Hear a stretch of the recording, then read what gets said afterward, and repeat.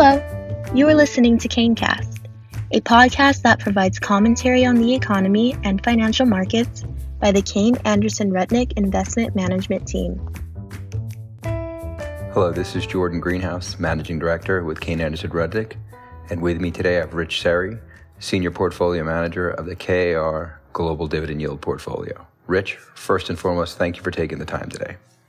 Rich, in the U.S., equities were led predominantly by lower quality, high leverage, and low to negative ROE to start the year. Were you seeing a similar trend in the international markets or the global markets in general? First half of 2021 saw an economy that was beginning to return to normal post the first announcement in early November that there was a COVID vaccine that was not just effective, but very effective. When economies bounce off the bottom, they are generally led by lower quality businesses. And that's because lower quality businesses tend to be most negatively impacted by weak economies and stand to disproportionately benefit from a return to normalcy. A sudden pickup in economic activity typically creates supply and demand imbalances, which then results in higher than normal levels of inflation. However, it tends to be lower quality companies that benefit most from higher levels of inflation because it provides them with the source of pricing power that they don't normally have. This is the environment that we saw during the first half of 2021. However, as we've moved into the second half of the year, economies have started to normalize, despite continuing to see supply chain disruptions that have been elongated by COVID-related impacts. In fact, higher than normal levels of inflation started to become a headwind for lower quality companies who generally don't have the pricing power to pass along the higher input costs that all companies are experiencing right now. Higher quality companies are generally better able to pass along price increases and or manage their business through an environment such as this. As a result, we saw more of a normalization of performance between low and high quality companies. As the world continues to return to normal, we would expect to see the higher quality companies that were able to strengthen their competitive positions over the course of the past year continue to do well and continue to exhibit strong performance. Rich, what were some of the key contributors to returns during the third quarter of 2021 for global dividend yield? Tokio Marine was our biggest contributor during the quarter. The Japanese insurer announced a buyback program that was highly anticipated and well received by investors. Pfizer is doing well with its COVID vaccine and is positioning itself to generate future products using the mRNA platform it used to develop its COVID vaccine. BAE Systems is a UK-based defense company that is benefiting from strong demand for defense equipment. Cisco Systems is seeing broad growth across all of its businesses and recently reported its strongest set of orders in a decade.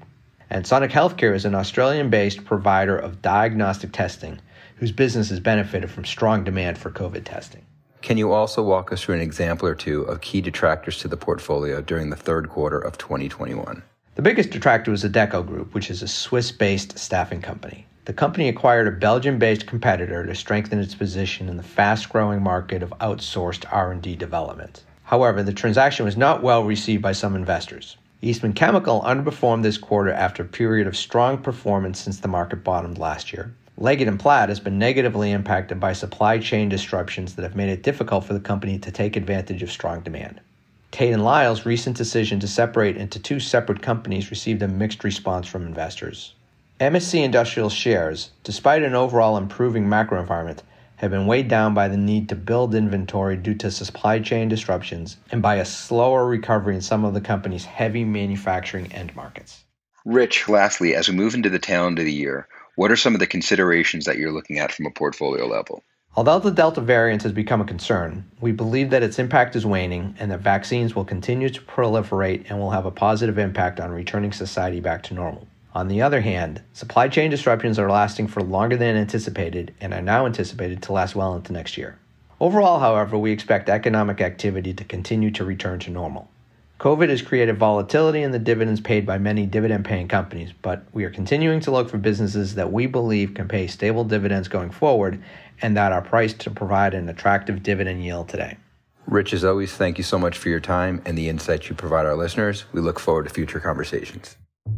CaneCast is the official podcast series of Kayne Anderson Rudnick Investment Management, KAR. This material is provided as a matter of general information and is not intended to be relied upon as a forecast or research. The opinions expressed herein are those of the speakers and are not necessarily the opinions of KAR or its affiliates, are current as of the date and time of the recording, and are subject to change at any time due to changes in the market or economic conditions. The information and opinions contained in this material are derived from proprietary and non-proprietary sources deemed by CAR to be reliable and are not necessarily all-inclusive. CAR does not guarantee the accuracy or completeness of this information. This communication should not be construed as an offer or solicitation to purchase or sell any security.